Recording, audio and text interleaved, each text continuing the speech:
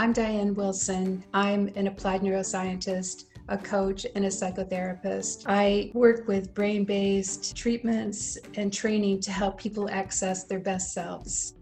I'd like to introduce my friend, a classical opera singer, Michelle Wright. She's a classically trained professional opera singer whose talent has taken her all over the United States in many lead roles. She's performed with many important opera companies, including the Lyric Opera of Chicago, San Francisco Opera, Opera Theater of St. Louis, Glimmerglass, in a number of very important roles. An advocate of Baroque opera, has been heard as Armindo in Handel's, you can help me with this. Armindo in Partenope. Mm-hmm. At the renowned Festival of Two Worlds in Italy. Yes, in Spoleto. Mm-hmm. Needed that Italian ness at the end of that. Yes. Yeah. For those of you that can't see her, she looks exactly like an opera star right now. It's that hand gesture that really helps. A highly successful concert artist as well. She's has sung many alto solos in Bach's St. John's Passion under the baton of John Robert Shaw. She has a master's in music, so she's been a musician her whole life, trained to be a musician at the best schools for that at the University of Illinois Urbana-Champaign. So currently she sings with the Lyric Opera of Chicago. And in talking with people who are working through the pandemic, you're just at the top of my list. I couldn't have done this without you, because your story just belongs among the stories of people as an artist, as a performer, how the pandemic has affected you to this point, and how you so creatively and courageously have approached this. So welcome. I'm really glad you're here. Thanks for inviting me. Art is the soul of a society. What do artists do during a pandemic? What opportunities are there? How do we manage that? So we all want to hear more about your story. So do you want to say a little bit more about your profession and how you got into it? Sure, yes. I love singing, got my start of singing in the church, and I loved acting. I got bit by the bug wanted to be on stage, and so I did auditions, and I must be very thick-headed because I kept at it. So I persevered. You need a very thick skin for this business, but I really, it's my passion. I love performing, and I'm so blessed to have it as my full-time job. I've taught. I love teaching. I love doing concert work. I really love all kinds of performing. Whether it be musical theater, opera, recital, concerts, whatever. For me, the full-time chorus job at the Lyric is a great, it really is my dream job.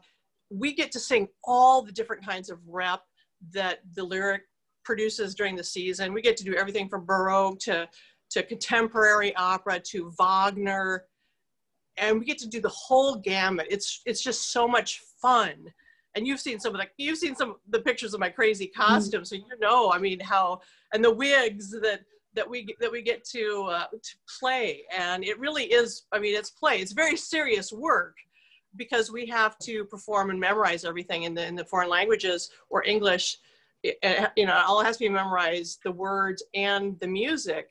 But I love it. It's really great. And I've been full time for about a couple years. I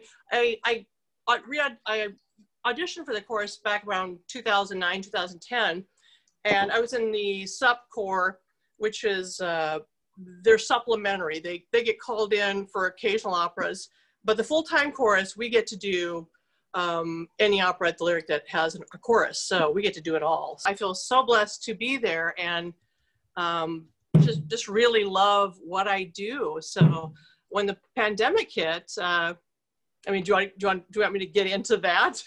Absolutely, sure. When when we got into the pandemic, we had finished our season and we were on break and we were waiting to come back. We were on break for about 2 weeks and we were we were performing Wagner's Ring, and people don't do this very often. This is a big scale 4 operas of Wagner that they do, and they do it like maybe, gosh, you know, once or twice a century. So this was a very, very big deal. And they were starting to stage it, and we had already learned our music and the staging, and we were on break for about 2 weeks, and we were going to be called into rehearsal because I think the last day of our work for us was like the end of February. Mm-hmm. And we were supposed to go into work probably about the second week of March. Well, we all know what happened at the second week of March. I was just, you know, we were on break, and my daughter was still in school, and we've been, you know, listening to the news about what COVID was doing in Europe, and we got a call from the school. For me, about the pandemic, what hit me first was we got a call from the school, and the school was shutting down. And they had said that somebody had tested positive. So this was so somebody had tested positive. And in the beginning of the pandemic, and there was so little knowledge, people didn't know. And so it was very frightening. And so, you know, they're like, somebody tested positive, we're shutting everything down, you know, we didn't know if it was like Ebola, you know, we didn't know. And it was funny, they closed it down for 24 hours and they cleaned it up, and then they sent her back the next day. So this was like Wednesday, Thursday. And we were supposed to go into work on Friday, and we had been hearing all the news. And in the singing community, I know, especially at the Lyric, we have so many international singers coming in and out, like the conductors from Italy, and many of the singers that were coming in for the Ring cycle, they were already in, but they were coming in from, like, you know, Germany and Spain and Italy to do some of these roles. And what we heard, you know, with the virus coming through China and moving into Italy and all the bad things that were happening in Italy, you know, people were dying. And also many of my singer friends in New York started getting sick too. I knew that Lyric was going to be at risk because of all the international, what was going on. And since it was a respiratory disease, we were all very frightened, and we were supposed to be going in on rehearsal, and I was very scared. Our union was trying to, you know, figure out what was, you know, were we going to go in and work or were we not? And we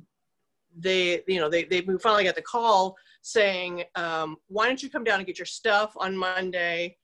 We're not, you know, the Ring is off, it's canceled. And then like later on at Friday evening, we got a call and it said, absolutely do not come to the Opera House.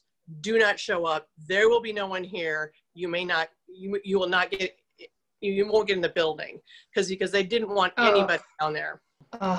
They literally closed it down. And it was very sad because I saw a lot of news on Facebook. A lot of my friends and colleagues, they had already been rehearsing like Monday, Tuesday, Wednesday. So they were on stage, you know, they were working with some of the scenery and stuff like that. And, you know, they're like, we're moving things out. We need to vacate the building. We kind of learned afterwards, like after a couple of weeks, that somebody had tested, somebody had gotten ill, and you know, they didn't know. They just didn't know. And so I feel really grateful that they had the foresight to not have us come down there. So yes. So this was, I mean, like when everybody else, like on March 15th, we were in lockdown. We were in lockdown. Goodness. And like a lot of people, like like anybody, we didn't know everything there is to know about this virus. We're still learning a lot of things. Yes. And I know for me personally, I mean, we, as our family, you know, Grace, my daughter's school was canceled, went immediately to e-learning. So we all were at home, and and we were, I was kind of mad at myself. I think I told you this, Diane. I was kind of mad at myself because I don't watch the news very much. And some of my friends had been proactive, and they were like, yeah, we're going to go out and buy a bunch of toilet paper, make sure we have a lot of stuff. And I didn't. So I didn't feel very well prepared when shops were closed down, and yeah. That's so right. There were shortages, and yes. I remember like going to Target and just like, kind of just throwing a lot of things in the cart because, because we just didn't know, and we weren't terribly prepared for it. And I do have to say, I live in a townhome community where our neighbors kind of get together in the evening, kind of like the New Yorkers did at 5 o'clock to bang pans for the essential workers. We just kind of got together around 5 o'clock just to kind of encourage each other, and we all have a balcony, and we call our group the Balcony Bellowers. So we would sit on our balcony, 6 feet apart, and kind of yell across the street. So that's been one of the positive things that came out of that. But just that sense of going on the internet and seeing these different things that were closing, and wondering what the sequence was going to be, and you had invested so much in this, and oh my gosh. Yeah. I think maybe what sets me apart maybe from a lot of people or who have regular jobs or your regular listeners to the podcast is on Facebook, I was in contact with a lot of my friends who are other singers and soloists that live around the world. And so I was getting quite an international view of what was going on. Many, like I said, I actually have a friend that lives in China, and she teaches and she sings in China, and she's British. Yeah. And, I would see her Facebook posts, and she's got, young kids, and her husband is Italian. And so they were very concerned about their grandparents. And as we were finding more about this disease, we were, it's a respiratory disease, and they were talking about, like the droplets and, the N95 masks were the only thing that could protect you. And as a classical singer, I know we're, we're spreading that stuff. So because in your work, you're typically not even mic'd, are you? You don't have microphones on you. So your trade is being able to make your voice project across huge places. Right. We're working with sound waves and partials, and trying to, I have worked with microphones before, but no, that's it. It shut us down right now. Completely. And I think with a lot of people, we thought it would be done. Like we thought, oh, okay, so 4 to 6 weeks, we'll find a cure, or we'll figure out what's going on. And we'll get on the other side of this, and everything will be okay. And, when they started canceling, like, you, again, on Facebook, I would see, oh my gosh, they canceled Ravinia. Oh, they canceled Grant Park. Oh, they canceled, summer opera things. I was going to do a debut of Popea in Chicago in June. I was working on this role very diligently with my teacher, and 4 weeks into the lockdown, we got, I got the email, and like, there's just no way we can do this because we can't, it's not safe for the audience. It's not safe for the audience. So these are the things that we as Chicagoans look forward all year to the Grant Park Music Festival. Music outside graces the city, and just, it's awesome. It's like a psychological, traditions of families, and, years and years of the fine experience of going and listening to music, being with other people. And so, yes, it's a It Very was all, huge yeah. thing. I think, as I think about it, it was, March was cold and dreary and damp. And, we, when summer came and they were finding out more about the virus, but they were going through these stages about like opening up Chicago and other parts of the country.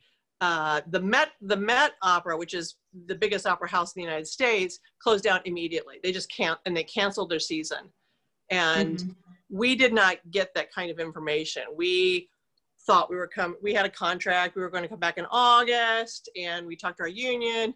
And so we all, kept our hopes up. But as I just personally felt, as we learned more about the virus and how it was spread, and it was through respiratory drops, singing or speaking loudly, is the most dangerous thing you can do. And so I knew it's going to be a long, long time before things ever turned around. And I think like when it first hit me, I was reeling because it just decimated our industry. I mean, it's over. And as we stand now, as they've gotten more communication with the Opera House, they canceled the fall season. We're supposed to be going back in January. There is a very, very strong possibility we're not going back for the spring. So it's a year off. And it's not just at the Opera House, it's not just the singers, it's the stage crew, it is all the administrators, it is the ticket salesmen, it's the wig and makeup, it's the costumers, it's the cleaning crew. I mean, it's a huge industry, but I just think for me personally, I was just like silenced. I was silenced. I knew so many people in New York. I'd lived in New York too as a singer, and I was so frightened for my friends when you're reading about 700 and 800, death counts a day, daily. It was terrifying. And I'd been singing. I had been singing a lot. We'd just been doing Madame Butterfly. Big singing, just doing a lot, and I was getting ready for this role. So I'd been doing a lot of singing, daily, getting ready for this role, a couple hours a day. And I just stopped. Yeah, singers sing, and, I don't know, teachers teach, and I don't know, dancers dance. And I didn't see the purpose of trying to do anything. And it kind of shook me to my core. And I talked with my voice teacher, who's my mentor, and she's lived all over the world. She's sung at the Met. Winifred Brown is wonderful. She's been through a couple of pandemics too. And, she had really, great advice, because, when I called her up and I said, well, they canceled Haymarket, so I'm not doing that role. And we've been working on it. I've been working on the Italian, and we've been working, on memorizing. And she Zoom teaches, and she's been Zoom teaching just like this, for probably 5-10 years. Her students sang lead roles in Europe and all over, and at the Met. And she was talking to all of her students at the Met, just trying to check in on, make sure they're all healthy and that they're being safe. And, she was like counseling us all. But I just, I called her and she says, well, when are you going to start singing? And I'm just like, Winifred, I don't want to sing. I don't want to sing. I just don't want to sing. And she said, she had some great advice for me. And she told me, she said, you're going to have to get back on that horse, and you really need to mourn this as the deep loss it is. It's not, some people, are losing a job. Some people, the pandemic has affected a lot of people in a lot of different ways. And I absolutely do not want to minimize people that have who lost, friends and relatives to this disease at all. But as an artist, to lose your also your one way of, I don't know, being and creating, Yes. it was devastating. It was devastating. And she said, you know, mourn it and feel the great, you know, just feel the pain of it. Singing and the human voice, singing especially, and the human voice is such an important thing. And I don't think I really appreciated and realized it until this pandemic, because you know, churches weren't allowed to meet. People like, just like us, like we're not in the same room. Now we can hear each other's voice, and that's great. But I'll tell you, like, voice and speech, you know, how you recognize your friends and people can be so calming. And music and all the arts, I'm sure everything, you know, on the arts,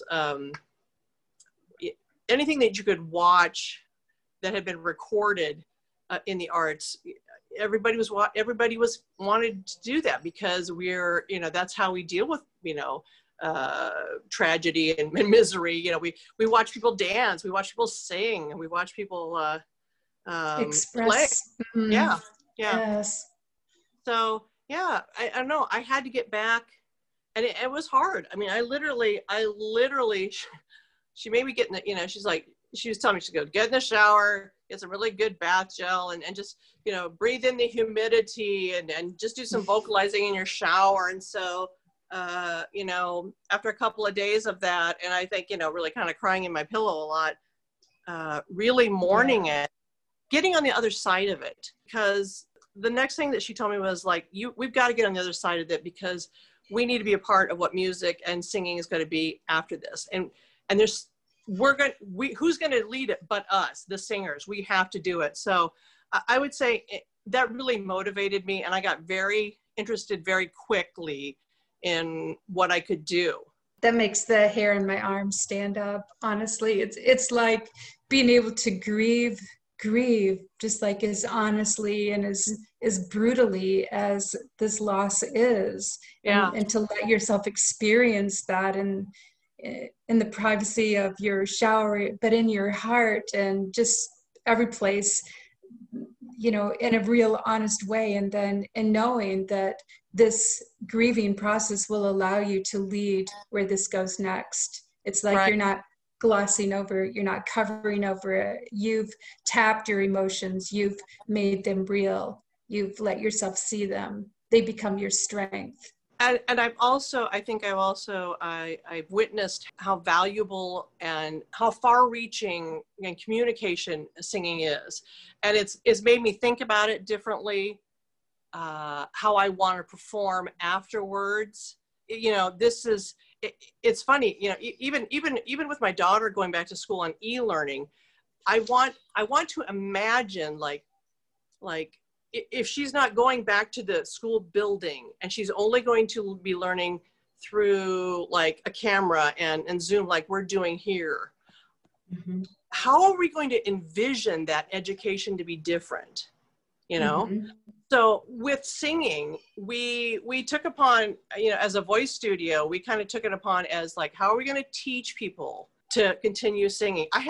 It's funny, I had a lot of people come to me and say, I really miss singing. I need to sing. Can you do voice lessons? Can you do piano lessons? Because I'm so sad. I need to create. And my first answer was, we can't do it in person, but absolutely. I totally get it. You know, we have to do it by Zoom, and we have to figure out ways to do it. And that's what we've been doing. In her class, we've been figuring out ways to Zoom. We've been working on ways to record things for church. I just did a recording for a memorial service for one of the people in our church that we had. You know, I went in and I recorded with the pianist so that we could play it for our church for a memorial service.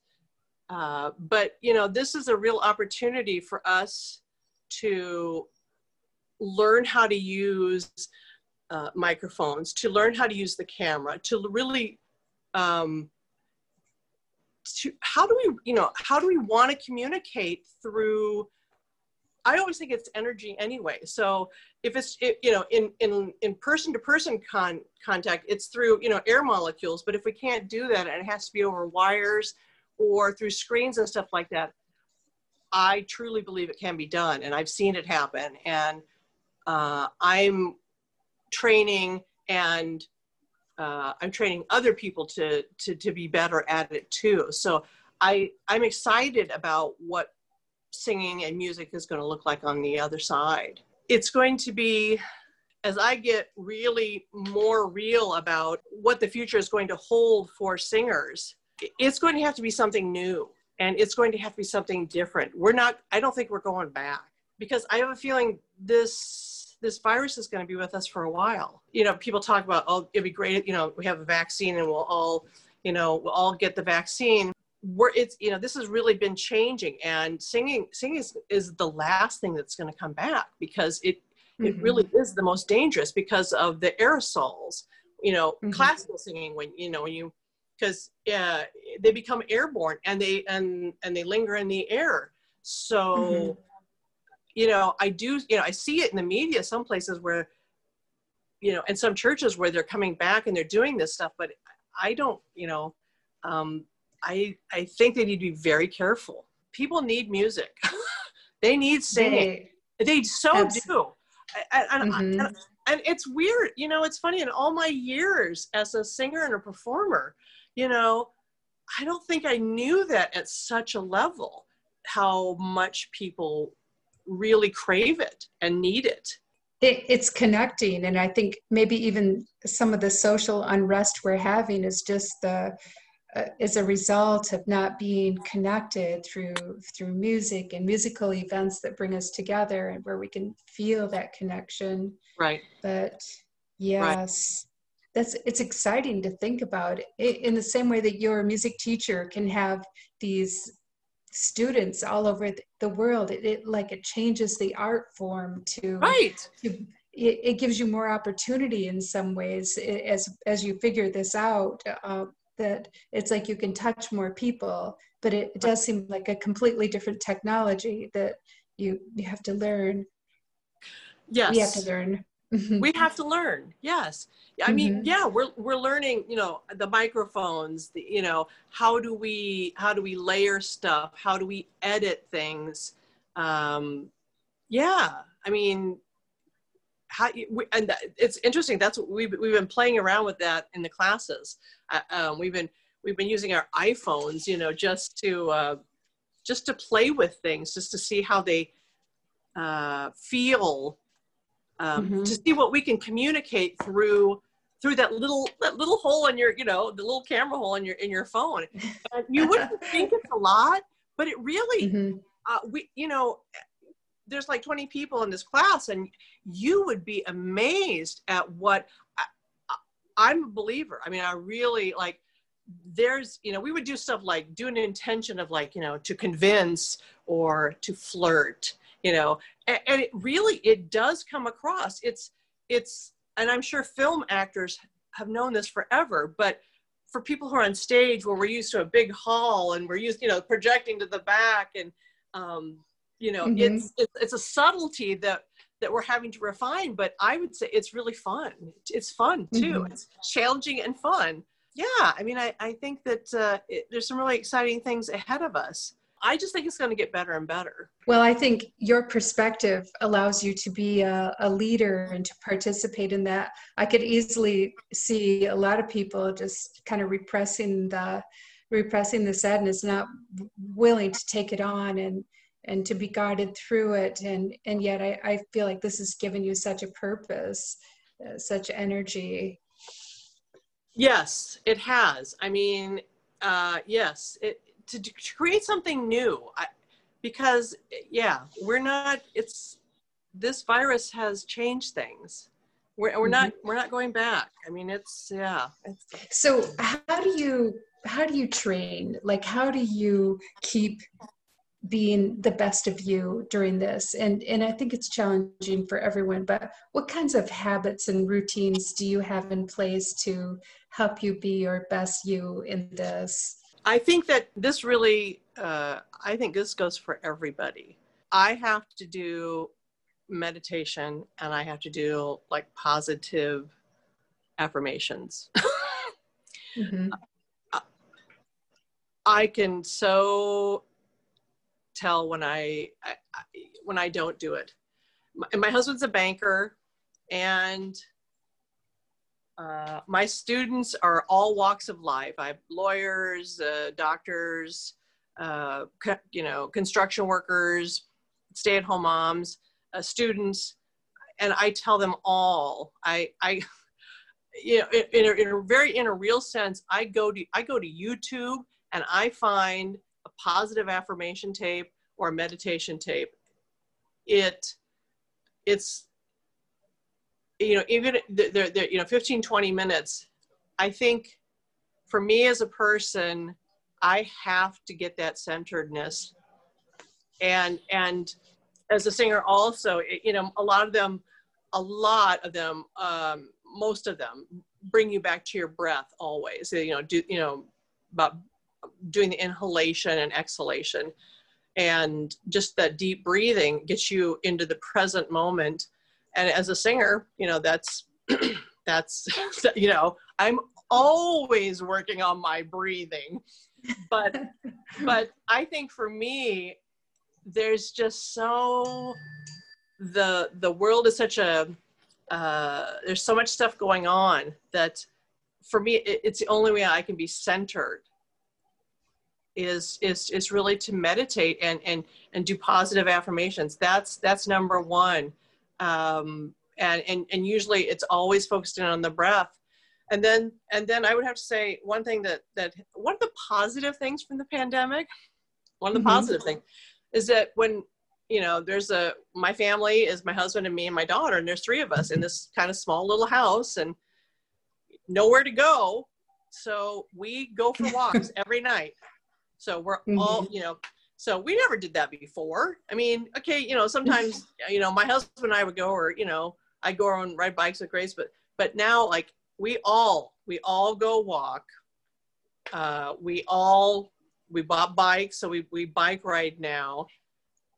Exercise and eating at home is now the norm. I mean, we were a very fast, we'd eat out. We were a family on the go all the time because we were running and gunning, and we call it running and gunning. But yes, to slow down and cook as a family, and we are, I know a lot of people said they gained weight during the pandemic, and we made our fair share of chocolate chip cookies too. I mean, I don't want to say, comfort baking isn't part of the picture too, but we, as a family, I think we have one of the positive things is that we've gotten closer as a family just because we couldn't go anywhere, and we have to deal with each other, and we have, I would say the positive effects have been we're exercising more, we are meditating more, we are eating healthier. So it's that's great. Down. I think as a country too, we've learned that we don't necessarily have to go to a meeting anymore. Like we do a Zoom meeting, like I can do it from my home. And so we do free up like, travel time or appointment times, like a doctor's appointment. I've had a couple of doctor's appointments by Zoom, and that travel time that's saved, and you can do your workout or stuff like that. So yeah. I mean, it's been helpful. I just great. I just want a healthy outlook. And I'd also say with my family too in the pandemic that my daughter is reading more and my husband's playing the guitar more. So, that time, more opportunity. More opportunity. What would you advise or suggest for families that are struggling with this? It's like, just any a sense of like, how did you make it easier? How did you get to the point of doing some of these really constructive things? If that's easy to say. You know, I think we talked about it a lot. I think it's got to come from the parents. You know, we talked about our vision, about what we wanted. How do we want our family to look like? How do we want to feel? And we all agreed. We all wanted to feel better. We wanted to have more energy and feel better. And so what does that entail? You know, we all wanted to lose weight. And so, you know, okay, well then less cookies and, you know, a few more vegetables, but just like moving, like not necessarily like going out and starting a huge exercise program. We literally started like a block, block, going around our block at night, every night. And it was funny in the beginning, my husband drove around. He wanted to see how much a mile was. So they drove the car around the block to see how many trips around the block a mile was. It was 4.5 trips. So now we knew because they drove it on the speedometer. And so now we know when we walk 4.5 laps, you know, then that's a mile. So, you know, we worked up to that. You know, I think this is a great opportunity for families to get more creative, you know, and for all levels, like even if you have little kids or older people or people with restrictions, find out what you can do together.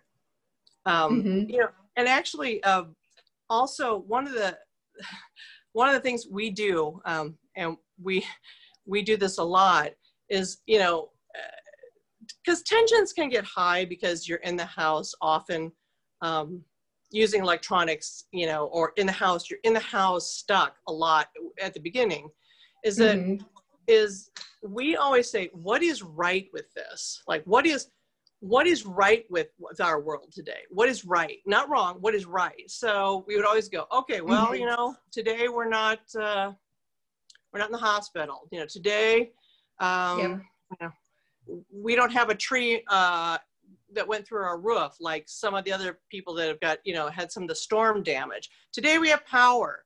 Today we have toilet paper, you know. Yay. You know, and that gets you, you know, really quickly, you know, even the littlest kids can, you know, even the 2-year-old can say, you know, I like my dog, you know, they can participate in that. But when you get it, when you, what is right with the world today rather than what's wrong, because we get the news, we get the, you know, the CNN, whatever, we get on our phones, we get a lot of negative, you know, so I would just say, you know, and tell each other often about that, like what is right with the world now, what is right and good with the world, because you got to give it equal time, because there's so much the other that comes in. Yes. Just giving it equal time. What's right here as opposed to what's wrong. That's, you know, and even like, you know, like when I talk about the relationships, like, you know, it's tricky. Families, you know, there's a lot of stress between, you know, the partners, the husband and wife, the kids, you know, kids and the, you know, we will get, you know, crabbing and nagging at each other, and we'll get into fighting and, you know, yelling, and then, you know, we'll like, okay, what is right with this person? What do I really like about this person? Sometimes you have to dig real hard, but yeah. Helpful. Definitely. This has been, I knew you'd be one of my favorite people to interview, because I feel like you embrace life with such artistry, but not because of who you are, not only because you're an artist, but the kind of person that you are. And I've just really admired some of the things that you've done, and it's great to learn more about it.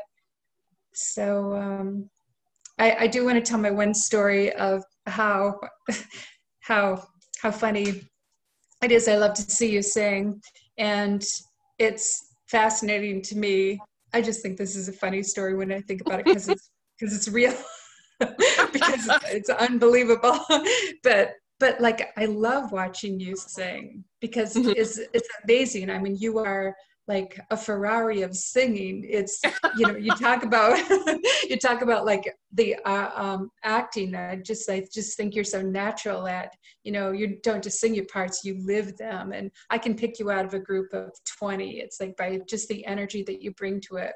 Oh, that isn't enough for me though, because usually I wear opera glasses, even though I usually have pretty good seats and sit really close, and probably annoy the daylights out of the people sitting around me because the opera glasses are just really, and it's like they're thinking, look, you can see them right on stage.